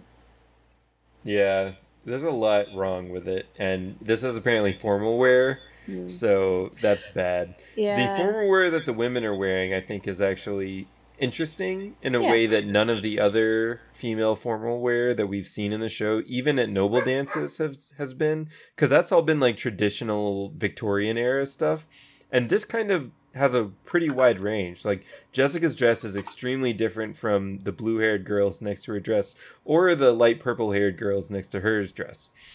I love Jessica's dress. Jessica's dress is great, yeah. Post a picture. It's two shows. To me, To me, everybody except for Jessica looks like they're in a 1980s prom, and Jessica is just doing something else. And that she's the manic pixie dream girl. Yeah. Yeah, she's got that, like, she's got a Deanna Troi dress with the asymmetrical neckline, and from, like, TNG season, like, 2 or 3, and everybody else is just, like, early 1980s prom dress from, like, Carrie, basically. And then she's the only one, or like, the Enchantment Under the Sea from Back to the Future. Yeah. Which I guess is the wrong time period, but I guess prom fashion doesn't change that much. So True. You can definitely see like a suit dress if you scroll up to the disco ball picture. The girl in green on the right there, like it's got shoulders and a collar. Yeah. But then it's also a dress. It's true. That's a thing though. Like, that's actually a really nice, really comfortable looking way of dressy wearing. Style of dress. Anyway, I thought it was an interesting look at formal wear in the FPA that we have not seen, because no one wears formal wear except military formal wear or morning formal wear in terms of what we've seen so far. But yeah, so Jean and Yang are there, and they're like, "Oh, she looks vulnerable now. Let's flip a coin and see who gets to court her." So they do. Yang calls heads. Jean calls tails. It's heads. Yang's like, "Too bad, Jean. I got it. I'm Yang motherfucking Winley. We're gonna dance with this chick." Even though he is, as we immediately find out, extremely bad at dancing, and it's pretty awkward watching him just step on Jessica's feet over and over again. She doesn't take lead or anything either. She just lets him fuck up. She's like, "Yeah, maybe you should have prepped for this, my guy, before you go after the headmaster's daughter." And so this makes Gene step in, and he's like, "How about you take a break, bud?" And steps in. He actually knows how to dance. They dance together well. And Yang's kind of against the corner, and he's like, damn, should have learned how to dance so well. I feel for him. Oh, God. So many high school dances. Yeah. 2 of them that I went to. Yes, it was very... This college is more high school than college, it feels. Just by this dance alone, right? Anyway, so then our final shot of this flashback is Yang back watching military history or whatever, and he goes to close the blinds. But outside the blinds, we see Jean and Jessica flirting under the same tree that Yang and Jessica are currently under. Oh my gosh. Symbolism. So we fade back out of the flashback, and he's like, man, oh my god, it's the same nonsense garbage. It's a turtleneck under it this time. What the fuck? These poor cadets forced to wear such bad clothing. I kind of like this look. I'm not gonna lie. It's way better than the dress one. Yeah. It's definitely a look. Yeah, I think the turtleneck, and it's all like one color. Like the turtleneck is one color, the smock is a different color, but just one, not two. Yeah, I can work with this. I guess. Yeah. The multi-tiered colors of wearing a tie under it is very bad, and then the black on the shoulders, not good. This makes it make a lot more sense to me as well. I'm sorry I was so confused by it earlier. So we come back out of the flashback, and Yang and Jessica are still sitting there, and Yang's like, I never did learn how to dance. And then a very bewildering moment here, as Jessica's like, I was just playing hard to get. You should have asked me to dance again. And it's like, wait, so... Okay, was Jessica purposefully dancing badly or something? And Yang was okay at dancing, and she was trying to make him step on her feet. Because that's the only way I could see her saying that she was playing hard to get. Because they only had like 5 seconds of interaction. I mean, she agreed to dance with the other person, like with Jean. So maybe that was it. That was the playing hard to get part. Yeah. Not the like she's very clearly an okay dancer. I don't think she wanted playing hard to get though. You know, that's well, I mean, she could have just been like, I'm dancing with this dude who's bad at dancing, but I still want to dance with him, so back off, random cadet. Yeah. I guess so. Or, like, pursue me yeah. from this other guy. Yeah. Kind of thing. Right. Mm-hmm. Or she could have, or it could just been stuff off screen that we didn't see at all. Yeah, True. Probably. I also, it's hard for me to embrace some of that mindset in some ways though, because I'm very like non-interruptive in my lifestyle, especially in a situation like that. It's kind of like, well, if you're gonna take this other dude, all right, bye. Yeah. I feel like dances, like high school dances, if you didn't go there as a couple, it was maybe more acceptable to dance with multiple people. Like, it's not like she's cheating on him. He could have asked her to dance again, and he just didn't. So I remember during my prom, I was actually just talking to the girl who was my prom date as well. Like, I actually danced with a bunch of my friends. Like, it might even be a cultural thing where, like, you know, like, I danced, you know, I had my date, and I had everyone else, and, like, I danced with both of them. You know, like, I danced with, you know, my girlfriend, I danced with my friends, dance with my other friends, dance with my girlfriend again. You know, it's college, high school, party. Yeah, I think that's normal. I can't believe you're just all over the place like that, Alan. Jeez. Two-timer. No, I think that's normal. I also think, like, in traditional dances, like the nobility dances, it would have been normal to just, like, ask different people to dance. Like, I don't know. If you're watching, like, Pride and Prejudice, they all ask everybody to dance all the time. You have your, like, dance card or whatever filled out. Can I get the first dance? Can I save the last dance? You know, there's implications there. Yeah. I also feel like prom's a little different than this always classical music stuff, though. You know? But the point does remain. I understand it. It just also is like, well, if Yang fucked up his chance that bad, and Jean's chance was the next chance, then and they go into that a little bit here. He's like, well, I didn't want to step back in over Jean because Jean was in love with you. Which is weird and awkward too, in some ways, thinking about the beginning of this. I think it also doesn't really give the full high school vibe because we only see Jean and Yang on the dude side. Like, there's no implication that they have other friends at the military academy. They probably didn't. They probably didn't. Maybe Dusty. They were the poors, the rich people who went to the military academy. They hung out together and they all knew how to dance. Yang's not only poor, but he's not a great student either. Yeah. Yeah. He's a total dweeb with no interest in any of the stuff that it could make you cool. And also he's bad at school. That history nerd. Bad at running.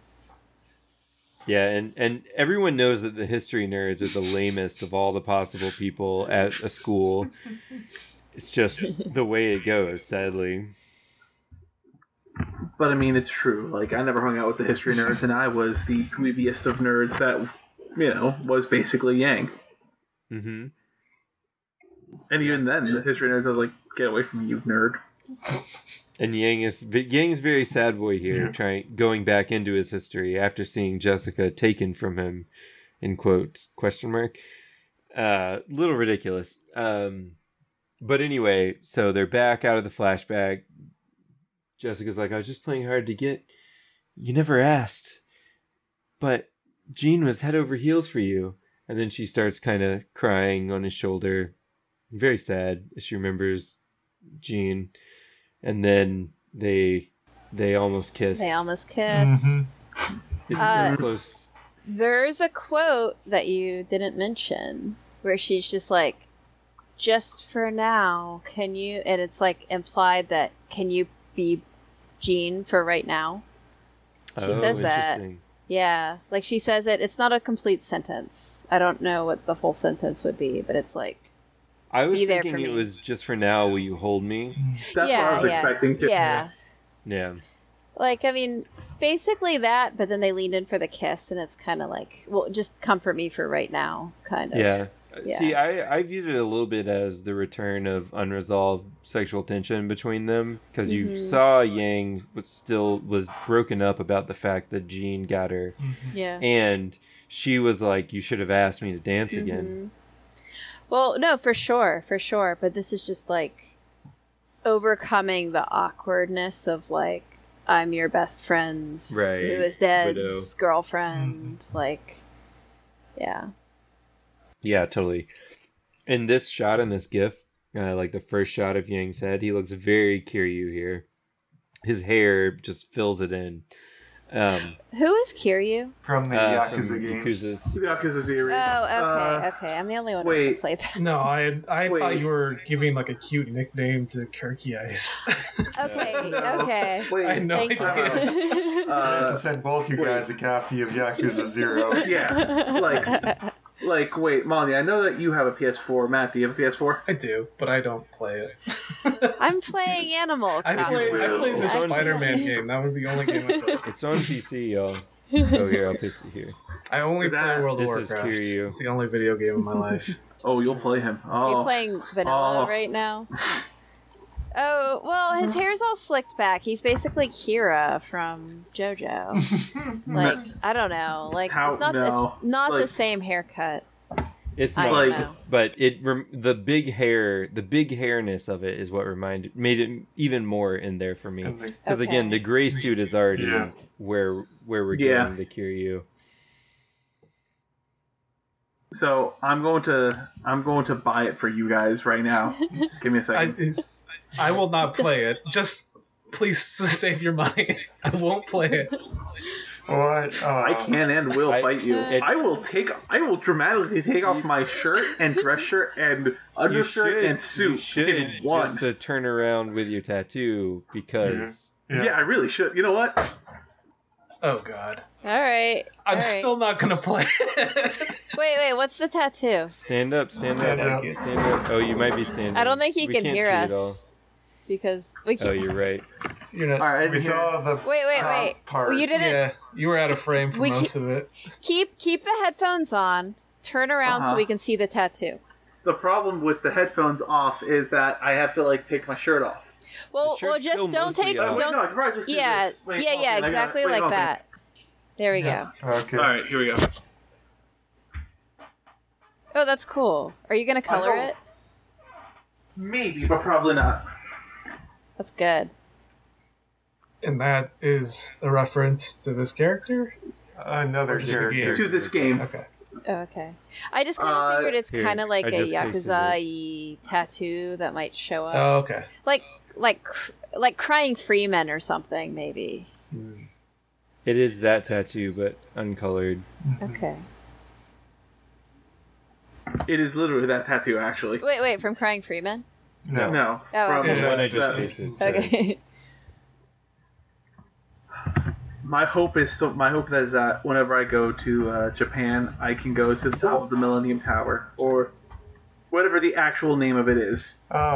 Yes. I'm not That'd sure be what. cool. I was near there. Like I went around Yeah.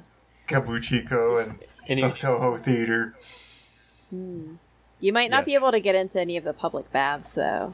Well, they make allowances for foreigners, though. There are some that are like that, and I mean, you know, I've accepted my I've accepted my fate. To be honest with you, like I've known for a while that I'm not gonna be able to do it. We'll just hit up the batting cages and. There you go. Yeah. Karaoke. You don't really need to bathe naked with Japanese men. Like, Yes, I do. See, I he don't know. wants to, so they can see his tattoo. Yeah. and That's be true, Like, what that's the true. fuck? You can just have like a slow motion reveal. You're just like, I'm not from here, but look at my tattoo. So Right. like, Yeah. I'm thinking of a story that a friend of mine told me where they went on like a, it was like some kind of like parasailing thing. Oh. And there just happened to be, like, this is in the U.S., and there just happened to be a bunch of old dudes with some cool tattoos on there that were Japanese and had some really young, really hot girls with them. Not like Epstein young, like 20, 25. Okay. And these dudes were like 40s. That's just some happened to have a- Yakuza shit. That just happened to have a bunch of money just flashing it around. Young, hot girls and badass tattoos. One of them was missing a pinky. Who knows? You Like could legit jump missing around in a picture. water fountain. You know, that might be a good excuse to Yeah. show it off. true. You could go to Tokyo Disneyland and then just be like, hey guys, look at my tattoo. I actually don't know if they have water rides there. Yes, so Yakuza, yes, I love that gift still. You could find your best friend in Japan and dance, or maybe you'd have to go to Germany, I guess, and then dance with them in a water fountain. To the Take that. Yeah. Take that. Ha ha ha Yes. ha. Yes. So anyway, Yang and Jessica almost kiss. Yakuza comments aside, and right when they're about to lock lips and begin the smooching, an explosion happens, and oh no, it's in the direction of the headquarters of the peace party. So they both start running off. Yang leaves his bag here, which I cannot help but note is not there the next day when he comes back.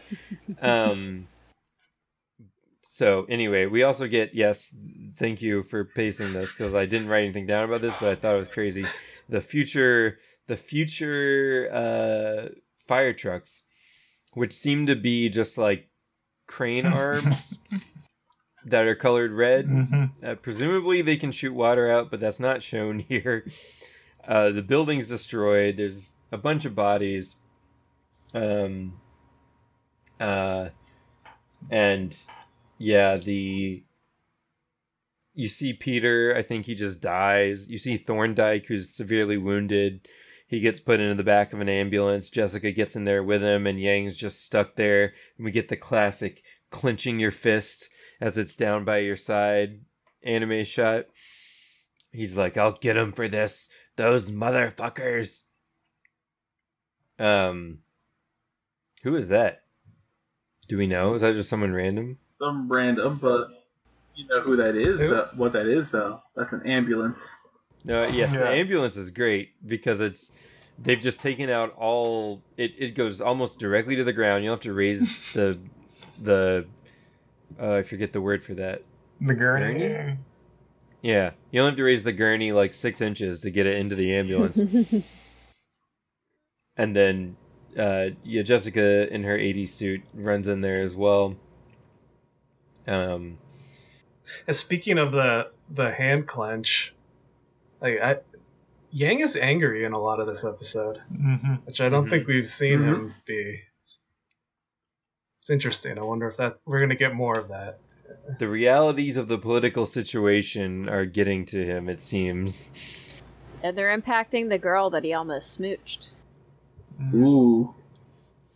They did almost smooch, it's true. And they fucked up her plans. That's rough. But, yeah, so the next shot is like a half second of an old man giving a speech at the academy. Yang doesn't say anything. I don't even know why he had to be there. I was really disappointed that Yang didn't say anything. Yeah, I was expecting him to get up to the mic and just be like, listen here. Right. Yeah. So just two more seconds at the academy, and then we're back at the airport. Yang and Julian are leaving. The news is here again, and they ask Yang for a statement on the explosion. And he says, "It's a blasphemy against democratic government. Nothing less than that." Another green hair, pink outfit yes. character. Yeah. Yeah. But, so... Yes, he talks about how it's blasphemy against democratic government, and then he's like, I gotta go. I gotta get on this plane, y'all. But the news keeps following him. They're like, what do you think about Jessica Edwards taking up the role of the Peace Party nominee? And he's like, what did you say? And we get Sad Boy Yang being like, she did that, huh? Oh, jeez. My notes say sadness levels overflowing, just... He specifically says, "So desu ka." Very, very good stuff. He's very sad. And then we fucking get this big boy plane lifting off VTOL. Are you fucking serious that this fucking plane can vertically take off? It is fucking enormous. There's no indication that this plane should be able to take off VTOL. That is... No, it's true, though. You're right. I actually agree with you 100%. There's no thruster. There's no indication that it would do anything. It's obscene. Yeah. What the fuck? Like, this boy is so thick, there's no reason. Like, the only thing I can think of is that those hatches on the bottom are actually just for Speed Racer style springs, and it's just reacting to them. It is a very slow increase in height, though. It's totally VTOL. Insane. Vertical takeoff and landing, if you don't know what VTOL stands for. It obviously didn't land vertically, though. It landed like a normal-ass fucking plane, but if it can vertically take off, then it should probably be able to vertically land, too. Anyway, I wrote, apparently VTOL on that big boy. Are you fucking serious? So, sorry for my outrage here. We get a little bit of Jessica's speech during this flight, which is... Yes, the aliens guy explaining that it's nanomachines is the reason why it can be tall. I think you're right. Jessica's speech here in this presumably debate is basically the same as her speech to Trunicht, being like, where the fuck are these assholes as they send all of our people out to die? And she wins with an 80% of all the votes, which... Fuck yeah, go Jessica. Landslide apparently, win. Yes, apparently this society is as frustrated with its government as ours seems to be. Was this like the next day? How much time between their candidate dying and her like getting 80%? Right? Yeah. It definitely kind of seems like the next day. We're not sure though. Or I'm not sure, at least. It's like they're back at the military headquarters in Heinessen. But like Yang is unaware of it, so it's not like she's been debating and like in the news. Right? Yeah, some people had already voted because she said that the other guy, like the opposition guy, had the lead because of Winley shaking his hand. I thought that was just like polling lead. Oh, okay. I don't know that it wasn't really specified, so it could be that too. That's true. Maybe in the future they don't have a single day that you have to show up and, you can change your vote at any time up until the deadline. Mm-hmm. Yeah, maybe there's something like that. But yeah, so Yang's sitting next to Admiral Greenhill here, and Greenhill's like, yeah, I think that attack really backfired. They probably shouldn't have blown up the fucking headquarters. That was a bad idea on their part. They might have won with Yang's endorsement here without that. And Greenhill's like, or Yang's like, oh, well, we know who to blame for that. And Greenhill's like, no, man, it was probably Trunick's, like, underlings, not really from direction here, and they just fucked up. Which is probably true and interesting that Greenhill's a realist about this. Frederica, Admiral Greenhill's daughter and Yang's second in command or whatever, comes up and informs Yang that everyone's ready to meet because he apparently has a meeting. But before he leaves, the Admiral is like, you gotta come over for dinner. You and Frederica sure do seem to be getting along. He directs her to invite him. Just like a weird move. Yeah. They're right there. It's like, why don't you invite him? Yeah. And he's like, what? You don't like my daughter? Come on. Right. And he's like, bring your boy Julian too. He can come. Your boy. Yeah. Your boy. Come on. You don't like her? Come on. She's a fine piece of. Come on. You don't like that fine piece of dick? Come on. Yes. And we get one shot of Yang looking back at the TV where Jessica gets flowers after her crazy landslide victory. And Yang's like, good luck, Jessica. Your fight's important, too. And basically, then the narrator's like, too bad, though, because next week they got ordered to invade the Empire. So it doesn't really matter that Jessica won at all. She couldn't really do much to contain the military-industrial complex. Mm-hmm. So, yeah. At least not in the next 24 hours. Right, at least not in the next 24 hours. Contrary to Yang's hopes, the flames of war would spread. I'm not gonna lie, that part there seemed like a like in It's Always Sunny title card drop. Like, Jessica, I hope that you fight on and you succeed. The gang invades the Empire. A new era of peace begins. Right. Yeah. So that's kind of the end of this one. So sorry it took so long again. Anything else? No, this is a perfect length for this. Yeah. I'm at 4 hours on this recording. Yeah. Yep. 2 hours per episode. Like 20-minute episode, yeah. That's fine. Listen, just you don't listen to us anymore. Just watch the show. Yeah. Just watch the show. All right. Yeah. Anything else that? Any thoughts on this? We didn't really talk about the parallels. I meant to, but I forgot about them. Well, I guess the car thing. I mean, we already kind of covered it. But I guess to me, like, if you compare them back to back, there's, like, heavy class implications with the Empire's cars, with the callbacks to, like, the horse and buggy, having a driver, having the separation between that and the back area, running over peasants, possibly, because they don't care about mirrors and turn signals. It's like Tale of Two Cities-esque. But then in the very egalitarian, supposedly, alliance, they have the Homer Simpson car, which is, like, just a random, like, everybody's equal and it sucks kind of car. Like, yeah. And I guess that's all I really had about that. They also have the tall people car. Don't forget about that one. Yeah. Yes. It's true. Yeah. Well, there's the obvious parallels of two terrorist acts being perpetrated. Mm-hmm. That, Right. Mm-hmm. And There's like a party invitation. People being used as props for other people's political gain. Yeah. Terrorists are both unsuccessful. Like, they don't assassinate the Kaiser, and they don't... Unexpected outcomes. Right. Ironic appreciation of art. Yes. Yeah. Yes. Yes. I do think it's interesting that on the Empire side, they focus a lot more on the individual deaths than the Free Planets Alliance side did. Mm-hmm. Like, you see a lot more dead people, and just, like,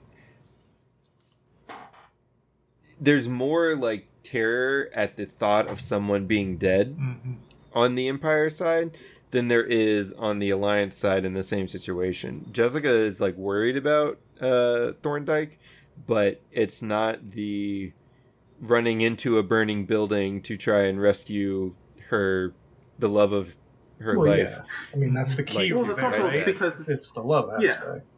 Yeah. Like, you have to realize that's clearly a thing. Yeah, but I just thought it was interesting that Free Planets Alliance says the Empire is a sun-carrying world, but in what we saw in these two episodes is, hey, we have individuals caring about each other heavily, and over here it's like there's a crowd looking at the spectacle of death, but paramedics are helping, but that's it. Well, we saw people caring about a noble's house exploding on the Empire side. You could probably blow up a peasant's planet and not blink an eye. Yeah. Oh, yeah. Totally. That's definitely the undercurrent, but it's interesting seeing the two sides of it from the individual You're still seeing perspective. some individual compassion. But I guess if Winley had been there and Jessica had been in the building, I think he would have run it. Maybe? Yeah. Probably. But he's also pretty different than everybody else around him. Right. And I don't know that it says anything about the wider view of it. I think that it's a very specific choice to say, even though from the wider view these are opposite, you see the bigger focus on the Empire side of individual care, and then the Free Planets Alliance side is looking at it more from the higher view of like the fallout of this person dying or being close to death is that Jessica becomes the de facto leader and winner of the peace party side. That's anyway, interesting. just Yeah, that makes sense. So wait, what position is she in now? Like, is she like a She's congressman? basically a senator. a senator? Okay, I was like, the winner of the special election. Yes. Yeah, so she's basically just a senator, congressman. Okay. Not the president, not in the cabinet, like Trump nicked. Trump nicked. That's him. Yeah. Okay. I really like that she's a politician now. I think that's a cool angle for her character. Yeah. I wonder if that's going to last. Just because... Well, yeah, she's going to be a problem, right, for Trinity. Yeah. And he already made this deal to, like, spare her life. So that if Yang does a little, show for everybody that he's supportive of the military, and then she's going to be there like, fuck the military. That's obviously going to cause those KKK guys to do some shit. Yeah. Well, she'll at least have, like, her Secret Service members now. She's in politics. Right. Although Possibly. maybe Trunick owns them too. Right. Probably. True. Everyone in this... Maybe the Rosen Ritter be her posse. Right. The Rosen Ritter's protector. Even in the college town bar, though, they were extremely nationalistic. Because they all started singing the national anthem. If the national anthem started at any bar I go to, I don't think anyone would break into fucking song. No, not at all. Not even a little bit. No. This is like peak post 9/11, immediately post 9/11. Like, and even beyond that. Yeah. Well. Oh, this is that video of the Chick-fil-A after God, I can't even remember what it was. Was it Trump getting elected or something? but it was everyone at the Chick-fil-A singing the national anthem in line. Oh. It was crazy. That's weird. What a nightmare. Well, that sounds awful. I'm going to head out. Yeah. Letterman, I'm going to head out soon, too, because I am Excuse me, tired. it was the fake national anthem, Proud to be an American. Oh, my God. Yeah. Or God Bless America, excuse me. There's so many of these, actually. Wow. Oof.